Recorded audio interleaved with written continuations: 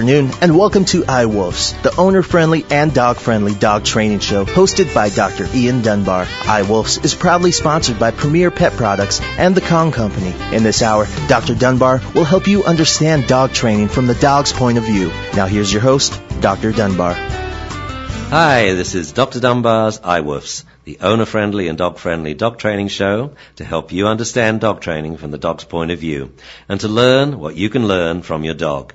So it's hello from me, Dr. Ian Dunbar, hello from Dune, hello from Claude, and hello from Ollie. Good afternoon, wherever you are, or I guess I should say good evening if you're in England, and good morning if you're in Australia. Today we're going to talk about pet dog training. Over the past 30 years ago, pet dog training has evolved as a very specialized field of dog training. Pet dog training is probably one of the most complicated, challenging, sometimes frustrating, yet most thoroughly rewarding of endeavors.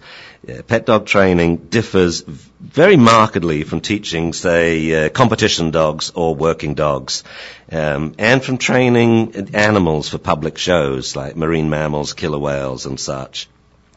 The whole field of pet dog training is fairly new. It's barely 25 years old, last month, in fact. It used to be that training was a very, very privileged endeavor or a vocational field, that basically dog training evolved around the training of hunting dogs, where we taught dogs to help us hunt. And either it meant that you had to be very, very rich and you had a lot of dogs and you went hunting and you employed a trainer, or you were in fact the trainer, you were a gamekeeper. Around the turn of the century, the past century, the 1900s, we then had the training of military dogs. It started firstly in Germany, then other countries around the world, Belgium, France, England.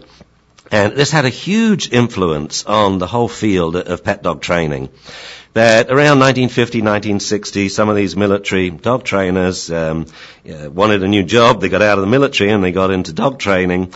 And so dogs were now trained in the good old military method, which was basically on leash, and we're walking in a straight line and we're sitting to attention. Obedience training then evolved as a sport. And we had books on obedience training, classes on obedience training. So if you had a pet dog, say 1960, 1970, and you wanted to give him an education, generally you would go to an obedience class. And in obedience classes, they taught adult dogs, and they taught them first on leash, and then of course you had to train them up so that they were reliable off leash. The first family puppy class was taught in January 1982. This, of course, was serious puppy training. And they made a video out of serious puppy training, and the serious video spread the word about puppy classes all over the world. The Association of Pet Dog Trainers was then founded in 1993. In the early 90s, most classes were AKC obedience-based, but in every city around the United States, there'd be one or two people which were teaching family puppy classes. And in 1993, they came together and they formed their own association. The Association of Pet Dog Trainers is now the largest association of pet dog trainers in the world, and it has thousands and thousands of members. And this, of course, is the best source if you are looking for a dog trainer. You want to check out apdt.com. So last week, the field of pet dog training celebrated its 25th birthday. The world's very first family puppy class was taught in California on the 26th of January, 1982. Before then, dogs had to wait until they were 6 months to a year old before attending kennel club style classes, which focus, as I said, on teaching repetitive obedience drills, largely with leash corrections. Off-leash puppy classes really caused a training revolution. At the beginning, I guess, there was a little resistance, but one by one, most trainers began to embrace a scientific-based, reward-based method, and especially the use of food and toys as lures and rewards in training. Why? Well, largely because these methods worked. And because, unlike leash training methods, lure reward training techniques could be easily mastered by pet dog owners, especially including children. In pet dog training, of course, this is one of the most important things, that the methods are expedient, that they're suitable for family members. And, of course, training was fun. That it's real different from when you have a dog on leash and you're kind of square bashing and you're teaching obedience drills than when you're teaching a dog off leash and you're using food lures, food rewards, and lots of toys, tug toys, retrieval toys to do this. So pet dog training is very different from competitive obedience and working dog training. It's not necessarily better than or inferior to, it's very different. The first difference is the syllabus. In most forms of training, competitive obedience, or working dog training, gun dog trials, or Schutzhund, ring sports, the trainer, the dog's handler, knows the rules, and they know the exam questions long before the examination. For example, if you're training up a dog for, say, competitive obedience, you know that on the exam there's going to be a 1-minute sit stay. And so if you don't train your dog to do a 1-minute sit stay, it's pretty stupid. In pet dog training, however, there are no rules. The questions are they're unknown, and the syllabus is infinite.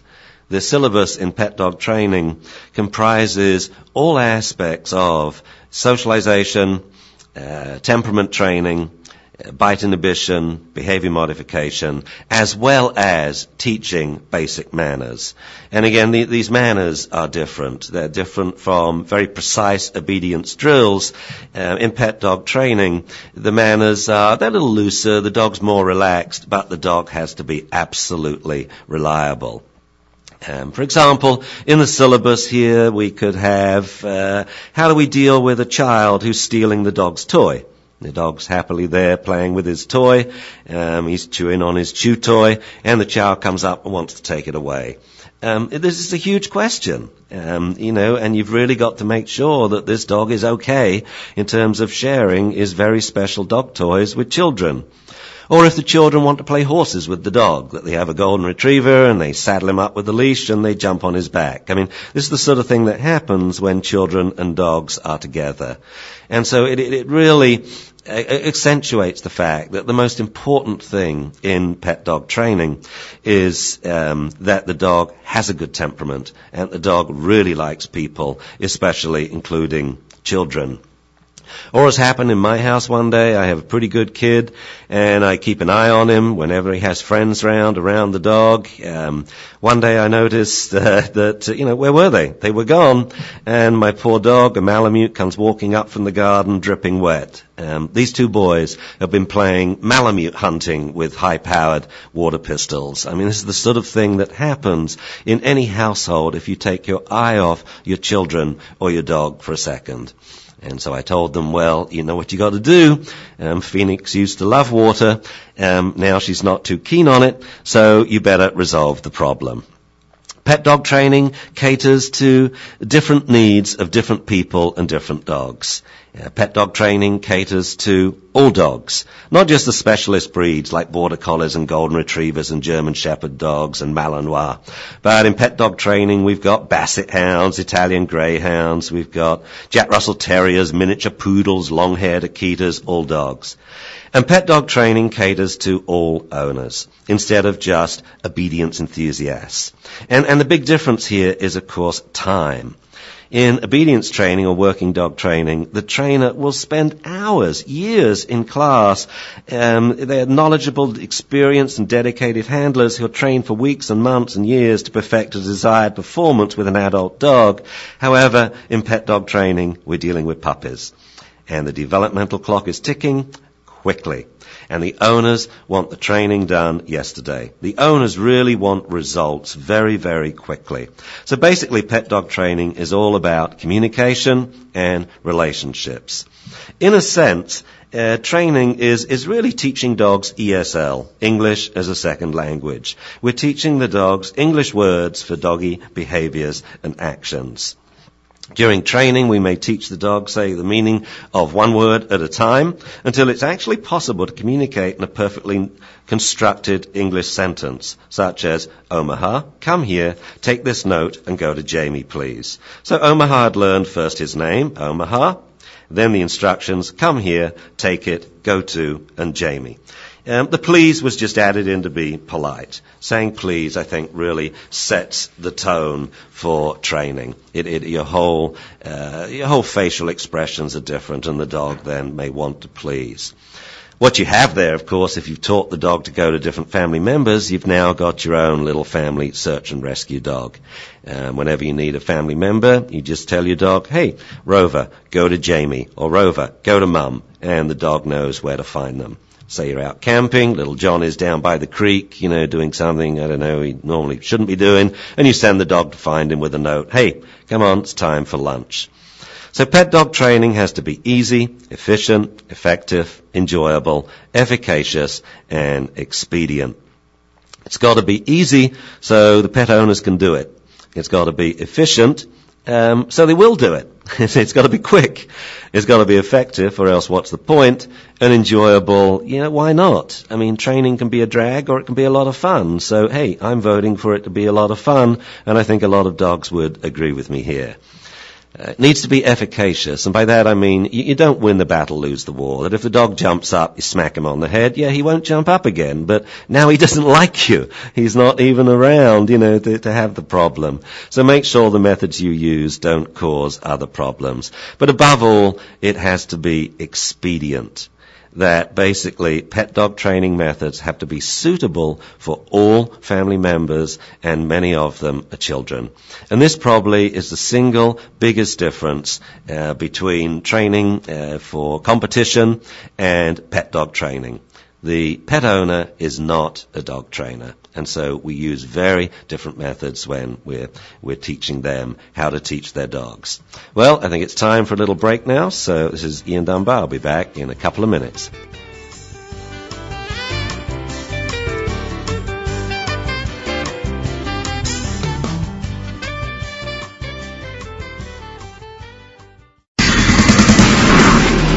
VoiceAmerica.com, your news talk information radio network. Looking for the world's most versatile and durable dog toy? The Kong Company established the standard for dog toy performance and durability. The legendary Red Rubber Kong toy is recommended by the world's top veterinarians and dog trainers. A treat stuffed Kong toy is the training tool of choice for addressing numerous behavioral challenges, including destructive chewing, excessive barking, and separation anxiety. Kong toys are available at pet stores worldwide. Get your Kong today. Your dog will love you for it.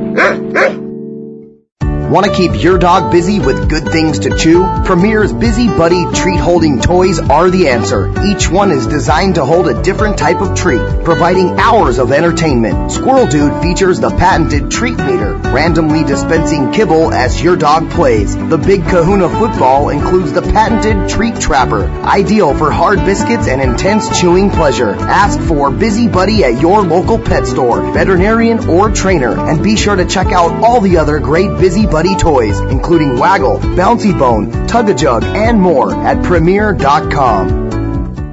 VoiceAmerica.com. Welcome back to iWolves with veterinarian and animal behaviorist Dr. Ian Dunbar, the pioneer of lure, reward, fun and games, dog-friendly dog training. Now back to the show. Hi, this is Dr. Dunbar, and we're back with iWolves, and we were just talking about pet dog training and how it's different from training competition or working dogs. One huge thing about pet dog training is the techniques need to be solution-based. They should work, and they should work very, very quickly. And more importantly, dog owners should be able to get them to work. This, of course, is what the owners want. I mean, it's why they buy a dog training book or a dog training video or come to class. They want simple methods, fun methods that work quickly. And all pet dog training techniques should really all bear the endorsement, please try this at home. I.e., these techniques they're simple, they're safe, and they're highly effective. So dog training, it certainly can be and should be a lot of fun. It's a pretty simple endeavor. I mean, it's hardly rocket science. But various people seem to have a lot of excuses for not training their dog. Some of these excuses even get on par with, the dog ate my homework. It's like, yeah. But there's lots of silly excuses for why we don't train the dog. And I think this is a shame, because training really is teaching the dog our language so we can communicate with it. How can we have a relationship if we don't communicate? Training is really the dog's education, and I think it's such a shame to deny a dog an education. So I think sometimes, though, we, meaning dog professionals, spend too much time discussing why is the dog behaving this way, rather than just getting on with changing the dog's behavior and doing something. I mean, getting the dog to behave the way the owner wants. And this, of course, we call it the nominal fallacy. That we spend a lot of time naming the problem, classifying the problem. Etiology is actually the medical word for this, the etiology of the problem. Why is the dog doing this? Rather than thinking of changing his behavior. A big clue that someone gets hung up with the nominal fallacy is they use a lot of big, long words. Like one of my favorite terms was a dog that suffered from canine psychogenic polyphagia. I mean, basically the dog is overeating. I mean, why don't we just say the dog is overeating? All right, then let's weigh out the food in the morning and we'll feed him less. I don't think it's such a big problem, and it certainly doesn't need such a big fancy label. Or another favorite one of mine is idiopathic, that, we got this idiopathic problem and that idiopathic problem. I remember once, years ago, someone called me up. This was from a veterinary teaching hospital, and they said, Ian, you've got to drive up here and look at this dog. We have a real case of idiopathic aggression. I mean, what's this person really saying? Idiopathic means we haven't got a clue what's causing this. So we have a real case of, I haven't got a clue what's causing it. Duh. It's kind of like, someone says, oh, what's that? Oh my word, that's so scary. Oh, that's a UFO. Oh, thank goodness. I'm so glad I know what it is. It's an unidentified flying object. The concept that naming it actually, solves it. But it does. People get really hung up with classifying problems and etiology. Also, we will have syndromes and disorders. And when you lump a group of, say, behavior problems or behavior signs in a syndrome, it's often a sign that we really don't understand what's going on, that we don't actually know how to resolve the dog's problems. A classic example here, of course, is rage syndrome. When you actually look at what's going on, it's quite easy to understand it. It's usually presented as that the dog was perfectly fine for years and years, and then all of a sudden, out of the blue, with no warning, no reason, there was a multiple bite attack and the dog, say, bit a child. And then afterwards, the dog acted perfectly normal. But all of this is really perfectly understandable, that, the dog was perfectly fine. Of course he was. Why should he act badly if things are going okay? So he's perfectly fine, and then he bites. Now, this whole no warning thing, no, I'm sorry, the dog's been warning you for a couple of years. A stranger comes in the room and the dog leaves. I mean, what bigger message do you want than when, say, a Doberman gets off the couch and goes to the kitchen? I mean, Dobermans don't get off couches. And so if they do, something is really wrong, and it probably has something to do with this stranger. And indeed, when you look at it, you find this dog there were a lot of good reasons to bite. That the dog, say, may take a while to warm to strangers, especially men. The dog, we know, is a bit hand shy. When you reach out to pet it, he ducks his head. The dog's a little tricky round her food bowl. The dog's a bit scared of children. The euphemistic way we've talked about this dog. And then one day an unfamiliar child touches his dog's collar while she's checking out her food bowl, and wham, you've got a bite. Added on top of that, it could have been, the dog was having a bad hair day. I don't mean this in a joke. I mean that the dog is just having a bad day. People have been getting on its case, and then it has to deal with an unfamiliar child. So rather than, just classifying it as rage syndrome, a good pet dog trainer will say, well, let's take these things one at a time. Let's teach the dog not to be hand shy and to enjoy having its collar touched. Let's teach the dog to love children.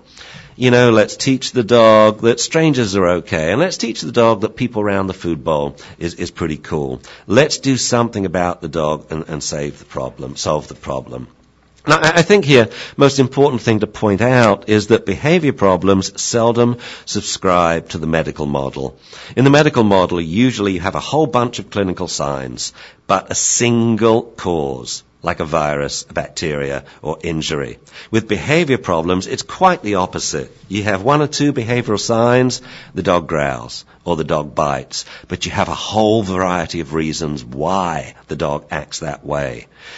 For example, here, we don't like strangers, we don't like children, we don't like our collar touched, and we're tricky around our food bowl, and today's not a good day. There's 5 reasons right there.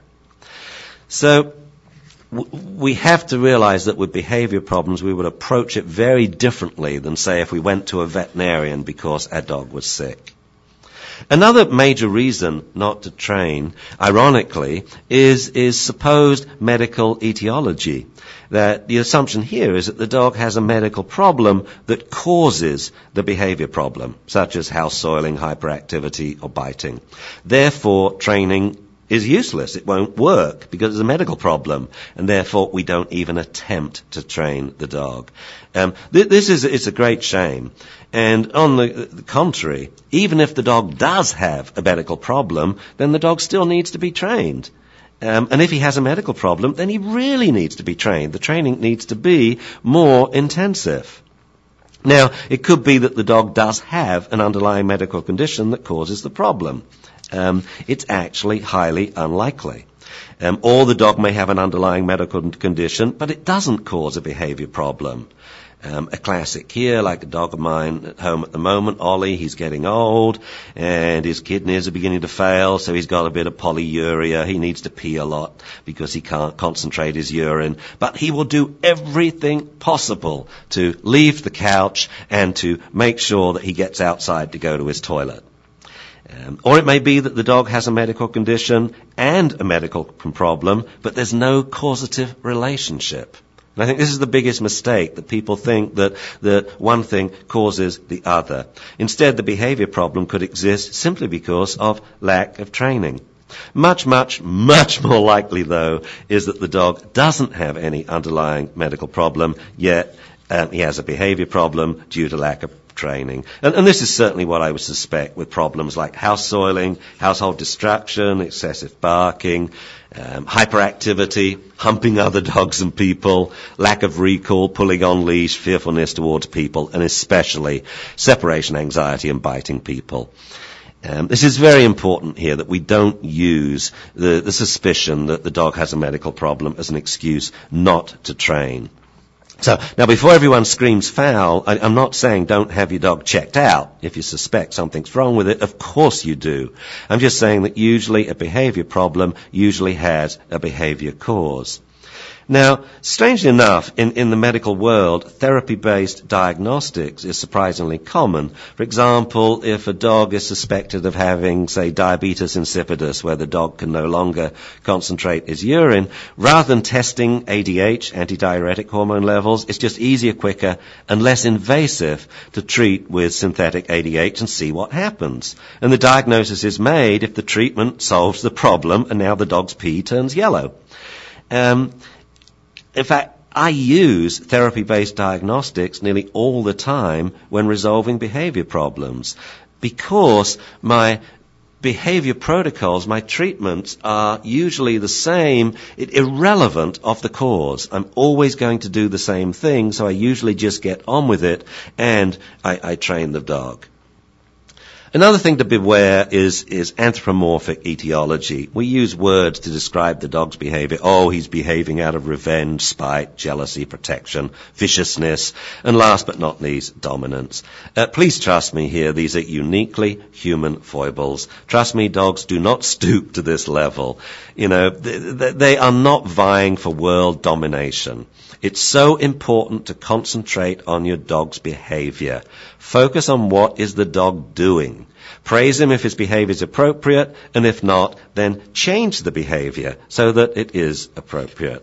If you dwell on the presumed motives, if you even think that the dog is acting out of spite or acting out of dominance, then it's going to sour your training program, and it's going to ruin the relationship between you and your dog. So always make training fun. Concentrate on the behavior, what's the problem, and think, how would I like my dog to act, and then teach him to act that way. It's really not that difficult, just as long as we don't overthink it and get into this whole classification and dwelling on what is the cause. Okay, I think it's time for another break now, so I shall be back in a couple of minutes.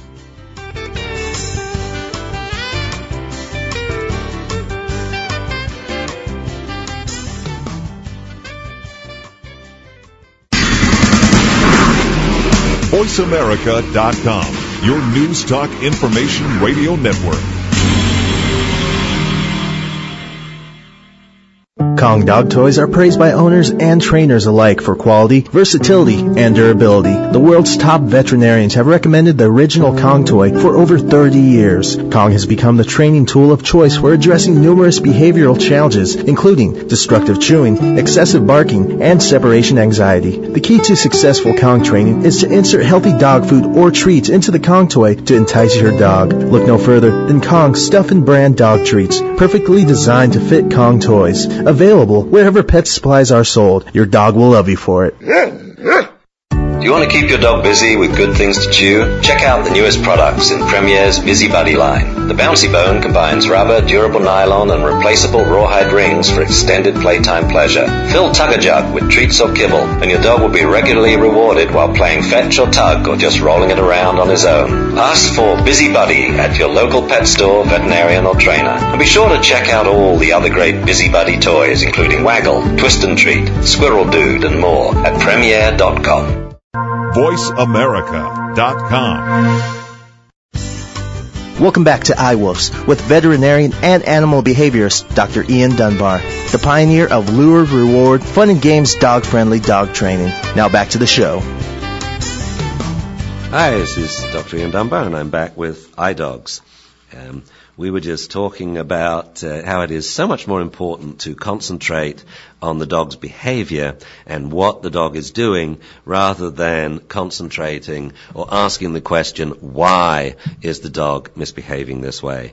It's an enormous hang-up. Whenever anyone asks me a question about dog training, for example, they will say things like, oh, my dog he's perfectly fine, when he's off leash, and he's really good with little dogs, and he's really good in this dog park, but, and then it comes, when I'm walking him on leash, he always gets into a fight with, Labradors. And then here comes the question, why do you think he's doing that? And I always try and tell them, you're really asking the wrong question, and I don't have an answer for you, and no one does. We don't even know why humans act the way they do. We don't even know what humans are thinking, and so what makes us even think that we could guess what a dog is thinking, or read his mind, and come up with the reasons why he's behaving this way? I think a much more profitable question to ask is, how can we change the dog's behavior? And I always like to get people to ask the question, look, if this is wrong, what is right? If, say, picking on another dog and picking fights with Labradors is wrong, then how would you like your dog to greet a Labrador? And they then tell me, well, I don't know, maybe wag his tail, maybe sit. I say, okay, let's teach him to sit and wag his tail then whenever a Labrador comes up. Now we've set our criteria, we've got something to do, we're going to teach this dog to sit and wag his tail, and additionally also we're going to teach the dog eventually to like being approached by other dogs. I think it's very, very important that we separate what we think from what we know. And a dog's temperament, the causes for behavior, the dog's motives, if it has any, these are all assumed by us. They're unseen, there's no proof of it, we just say the dog is acting out of spite. Or a real catch-all is, we say the dog's being dominant. Yeah, the dog's being dominant. He's trying to dominate you. Why? Because he's humping you. I mean, I'm sorry, but frankly, if a dog is humping you, I would say the last thing on his mind at the moment is dominance. He's just getting his jollies off and having a good time. He probably likes you a lot. He's not trying to dominate you. You know, he's just humping. And, you know, if you like it, leave your leg there. If you don't, tell him to sit. It's very difficult to hump when you're in the sitting position. So, you know, as soon as we get into this motive thing, we start to, well, training it goes downhill. So let's concentrate instead on what we know, the dog's behavior. What is the dog doing? Behavior is observable, it's quantifiable. And so, for example, when someone says to me, oh, my dog has separation anxiety, I'm interested in why do you think so? What is this dog doing? And I want to quantify this behavior. So I will put a little machine in the house which will count how many times the dog barks. It will count how many paces the dog takes. Does it pace or does it lie down in its crate? It will calculate how many seconds the dog is in his crate. So we now have some hardcore evidence of what the dog is doing, and then we can set our criteria so we change things. We want to teach the dog to be calmer, not to pace, not to bark. So let's keep pet dog training simple. Let's make pet dog training fun, and let's make sure that pet dog training is effective. Let's make sure it's solution-based, that we don't waste too much time on gathering a history. We don't waste too much time on classifying the problem because we don't know for sure. Let's just find out what the dog's doing that the owner doesn't like, and then let's try and change this behavior. So how do we do it? Well, number one in my book is let's develop trust and confidence. That this to me is the very foundation of any learning relationship, any teacher-pupil relationship, or any buddy relationship. We want the dog to be our friend. We want the dog to feel confident around us and our friends, around our human friends, especially strangers, especially men, and very especially children. So basically here, lots and lots and lots of classical conditioning. By classical conditioning, what I mean here is associative learning. We're going to get the dog to associate people with good times. And so you're going to invite a bunch of people around to hand feed the dog. I mean, in just a couple of sessions, the dog says, hey, I love it when people come around. These people are so cool. They feed me all sorts of treats. I like the presence and presence of people. All these people give me presents. In addition to making training fun and lots of classical conditioning, let's never resort to what I call the ugly face technique. And this is basically you grab the dog and shout at it, you bad dog! I mean, you've trashed all the trust and confidence in just a couple of seconds. So let's just stay away from it. You know, your dog's meant to be your best friend. Number two, I would say observe the dog's behavior and give appropriate feedback. What is appropriate feedback? Well, for the most part, the dog's being good. I mean, this is the thing, even about really badly behaved dogs, that 99% of the time they're good. And so observe their behavior and praise and reward them when they're good. Be representative about your feedback. Don't fall into the trap of ignoring the dog when he's good, when he's lying down quietly, and then when he barks, you say, will you be quiet now? Here you're accentuating the problem. And this can make a lot of problems worse, especially for dogs that are lonely and need attention. They will now misbehave to get your attention. What if the dog's being behaving in a way you don't like, then tell him so. If he's running around, tell him to sit. If he's barking, tell him to shush. If he doesn't know what shush means, teach him. You'll learn that in the course of the many episodes in this program. Above all, though, observe the dog's behavior and listen to what the dog is saying. And for example, if he growls at you, you reach for him, or say a stranger comes round and your dog goes, boo. You've got to listen to that. Your dog's telling you he's upset, so do something about it. What are you going to do? You're going to hit him now? Say, you're a bad dog, don't do that. I wouldn't. And now he's got 2 reasons to growl. The first one, whatever it was, and the fact that now you're getting angry with him and you're starting to shout at him and to hit him. I would say he's growling because he's upset. Find out what he's upset about and resolve that problem. He's probably upset because a stranger came round, he didn't know them. So get the stranger to hand feed your dog lots and lots of treats. Set realistic training goals. This is really important that the goals are realistic. I was in class once, there was an owner with a Jack Russell Terrier. She says, he won't sit still for a second. I'm going to give up. He's driving me round the twist. I said, he won't sit still for a second? I bet you $10 he will. So I started working with him, and third try, he sat still for 1 second. I timed it with a stopwatch. And I said, let's do it again. Next time was 2.2 seconds. Then we're up to 3 seconds, then 5, then 8, then 10. Before the session was over, we did a 1-minute sit-stay. So this is what I mean by make it easy. Every long journey starts with little baby steps. So will he sit still for a second? Yes, he will. Now try for 2 seconds, then try for 3. Give clear directions. And this is really where lure-reward training just reigns supreme.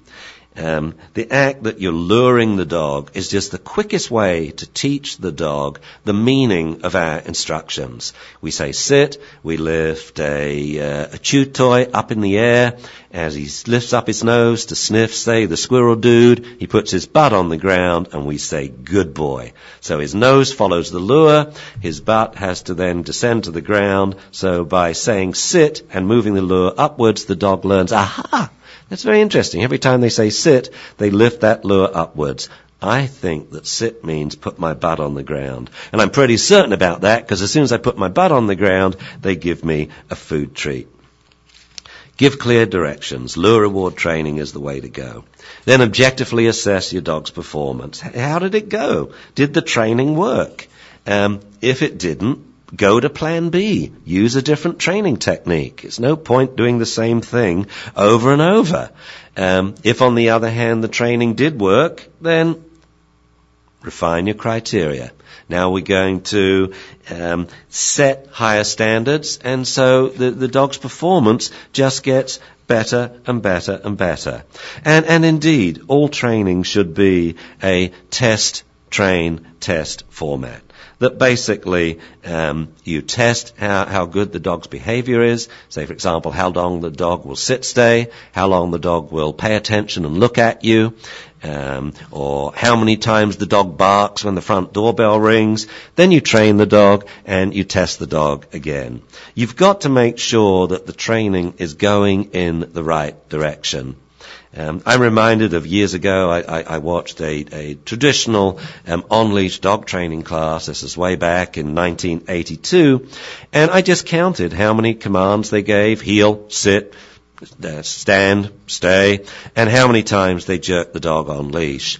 And basically, for every time they said heel, they would give the dog a leash pop 3.7 times.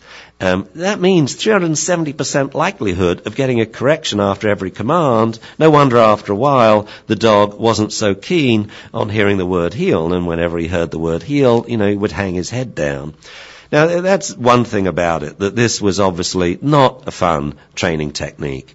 Be much better if we counted how many rewards does the dog get. When we say sit, well, he puts his butt on the ground. Oh, he's a good boy then. There's a good boy. And we give him, say, 3 bits of kibble. And then the dog would form positive associations with the instructions that we use. The scary thing, though, about this class was I went back 2 weeks later and I observed the same class and I counted every command that was given and every leash correction that the dog got. And it didn't change. it didn't change. Now, what does this mean? Well, what it means is the dogs obviously aren't learning.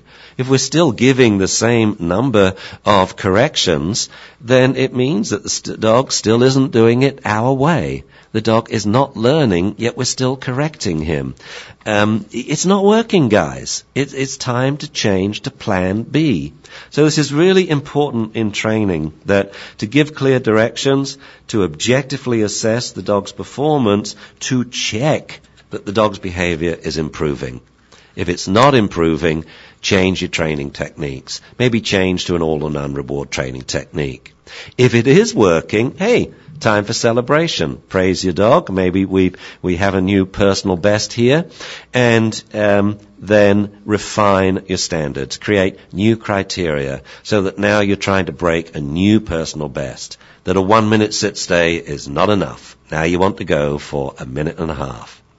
Well, it's that time again. This is Dr. Ian Dunbar. Going to take a quick break. I'll be back in a couple of minutes.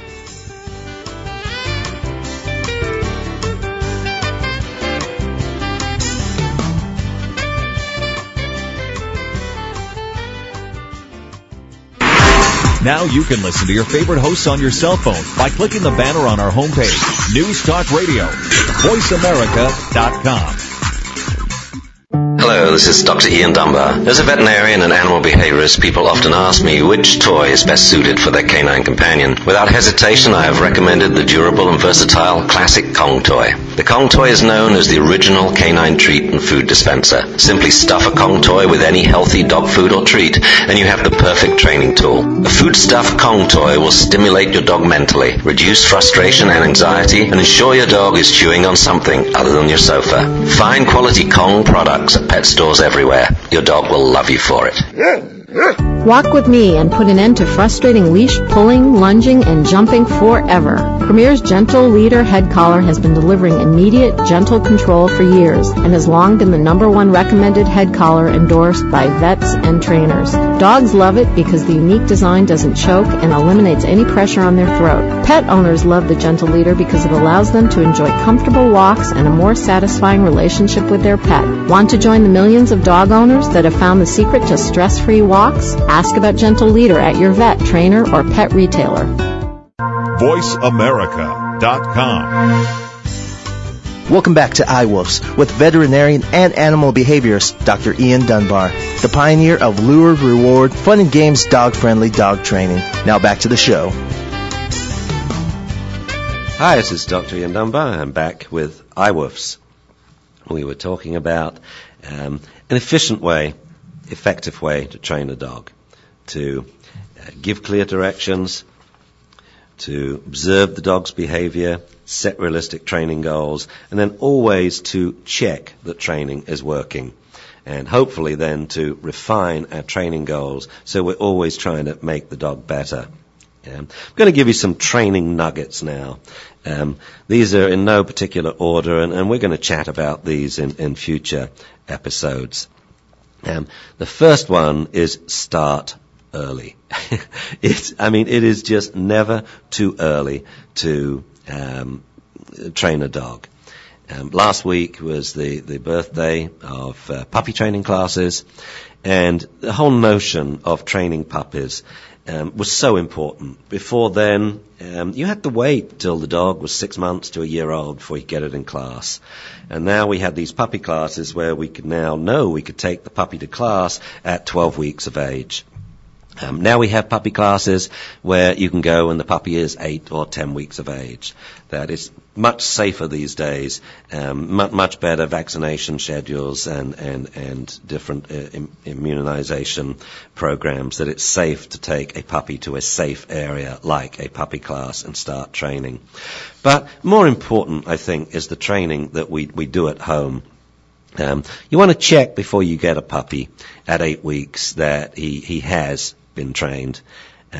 That at 8 weeks, the critical period of socialization is 2/3 over. The puppy should have learnt so much by then.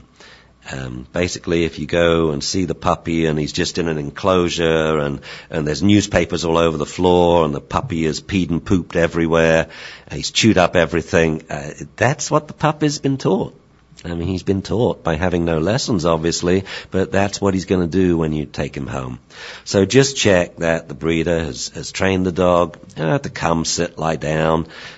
Chew toy train the dog. You've got to check that there's Kongs are lying around, squirrel dudes are lying around, that this dog has chew toys which are stuffed with food.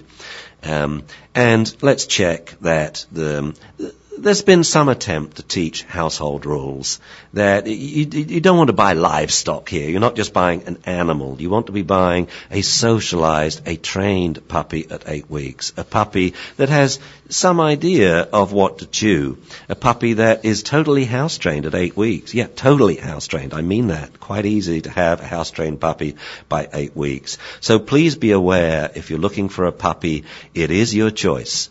It's your choice whether you decide to get a puppy that's socialized, obedience trained, he's house trained, or whether you get one that's not. And this means when you bring it home, it's up to you now to do some work and to house train this puppy and to teach him household rules. You just cannot start too early. You really can't. So make sure that the breeder's program is in place before you select your puppy. And then make sure that between 8 weeks and 12 weeks, oh boy, you better know what to do when you bring the puppy home. We have all this information that you can download for free. In fact, you can download an entire book called Before You Get Your Puppy. And you can download this from jamesandkenneth.com, an entire book about what you should do when you bring the puppy home, about errorless house training, errorless chew toy training, socialization, and everything. You must know this information. The clock is ticking, and it is ticking quickly. The second nugget, bite inhibition. This is probably the most misunderstood aspect of dog behavior. We have to teach the dog to bite gently. This doesn't mean teach the puppy not to bite at all. No, to teach him to bite gently. Then we will phase out the puppy mouthing. So we must teach him first to inhibit the force of his bites before we teach him to inhibit the pressure. Socialization, hand feed your puppy. Hand feed your adult dog. This is the quickest way to change his behavior. Get other people to do it. Get other people to train your dog for you. Total integration of training. One aspect of training, the first, is to teach the dog what we want to do. But more important is to teach the dog to really want to do it. We've got to totally integrate training into the dog's lifestyle so that he just can't separate training from fun. Is this fun? Is this training? I don't know. I love training, and I like having a good time. And the good time has a lot of rules. So lots of rules when we're playing, and lots of fun when we're training. Object infatuation. I don't care which object you pick. You can pick a tennis tug, you can pick a cool Kong, a Kong on a rope, a retrieval toy, a chew toy, a Kong, a squirrel dude, a football. These are all fantastic products. A tennis ball, but get your dog infatuated on it. This will make training so much easier. Now it's time for the dog's point of view. This is our little dog who learns from our wise Akita. Theo, oh wise Akita, I'm worried about my owner. Why, Grasshopper? Tell me why. Well, last night my owner told me there were going to be changes and I was no longer allowed to eat first, no longer allowed to walk through doors first, and no longer allowed on the couch or the bed. On no account was I ever to stand over her or look her in the eye. I mean, I think she's cracked up. Ah, Grasshopper, this simply sounds like a standard dominance reduction program. It's just a phase. She'll get over it. They all do. Just eventually. Just sit and look forlornly at the ground, cock your head to one side, raise a paw, quiver a little and whimper. And she'll soon forget this silliness. No, but Sensei, I'm really worried. I mean, like, she was wearing a wolf costume. She was wearing what? A wolf costume, Sensei, with a big swishy tail. Ah, Grasshopper, this sounds like hyperlupomorphism. She's just pretending that she's a wolf in the hope that it will be easier for you to learn. Well, actually, it was all a bit off-putting. I could barely concentrate on pooping while she swished that tail, and then she stared at me for the longest time, and I wet my leg. Just pee in your doggy toilet, Grasshopper. She'll soon get over it. It's just insecurity. She finds her canine culture so strong, and she's acting a little bit wolfy to try and feel superior, or higher ranking, I think they call it. Trust me, Grasshopper, I've seen it many times. It will pass. But I don't think it will, Sensei. After I wet myself, she grabbed me by the scruff, wrestled me on my back, growled, and bit me on the muzzle. I mean, she growled at me, and then she bit me. She bit me, Marzi. She bit my muzzle, Sensei. I mean, what is it with these campy she-wolf impersonations? Oh dear, Grasshopper, this sounds like full-blown lycanthropy, whereby the human companion feels he or she, in this case she, is transformed into a wolf and administers wolfy punishments. Some of these people will go the whole hog, or dog, and muzzle bite puppies on gaudy television shows, such as Trainer Gladiator or Puppy Class Survivor. As you know, some even resort to urine marking in their futile quest for virtual reality olfactory communication with their dogs. I'm sure that you're not remotely duped in believing she really is a wolf. Just be patient with her. I'll try, Sensei, but it's a bit scary. Yes, it is scary, Grasshopper. And the most scary part is that even though they think they understand us, humans really have so much to learn about our canine culture. Of course, the vital flaw in this lycanthropic fiasco is that when they talk about the behavior of alpha wolves and top dogs, they actually give an accurate depiction of insecure, middle-ranking male blustering. They have utterly overlooked the true subtlety of dog behavior and body language, and completely failed to notice how a true top dog can put down a lower-ranking transgressor at 50 paces with a mere glance. A true top dog, you see, uses mental control, not physical domination, to prompt respect and active appeasement in lower-ranking individuals. The dog pack is a subordinates hierarchy, not a dominance hierarchy. Oh dear, there's just so much to teach them. I'll try my best, Sensei. You're doing fine, Grasshopper. Just sit down, cock your head and raise a paw, and she'll come round, hopefully. So, and what can we learn from this? Well, I think dog training provides a non-threatening forum for us to learn all-important people interaction skills. But we do have to get the dog training bit right first. The dog's our best friend, so why treat our best friend like our worst enemy? We must teach puppies the rules of living with people, lots and lots and lots and lots of rules. However, there really is no need to treat the dog as our adversary in the training arena. And there's no need to pretend we're wolves or the pup's mother. We are humans, we have human brains, and we're educating puppies and dogs, and it really shouldn't be that difficult. And once we've mastered our dog relationship skills, of course, then hopefully we'll be ready to better communicate with people. Because I think certainly learning how to modify the behavior and temperament of non-verbal animals really provides a lot of helpful clues how to teach pre-verbal children and even non-verbal spouses. And so this is Dr. Ian Dunbar with iWoofs. For information about pet dog training, please link to apdt.com. And for pet dog training books and videos, link to jamesandkenneth.com. I'll be back next week. Thank you for listening.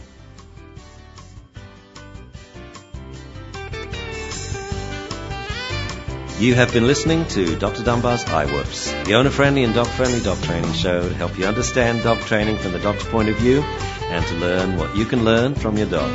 iWoofs is sponsored by Premier Pet Products and by the Kong Company. So it's goodbye from me, Dr. Ian Dunbar, goodbye from Doone, goodbye from Claude, and goodbye from Ollie.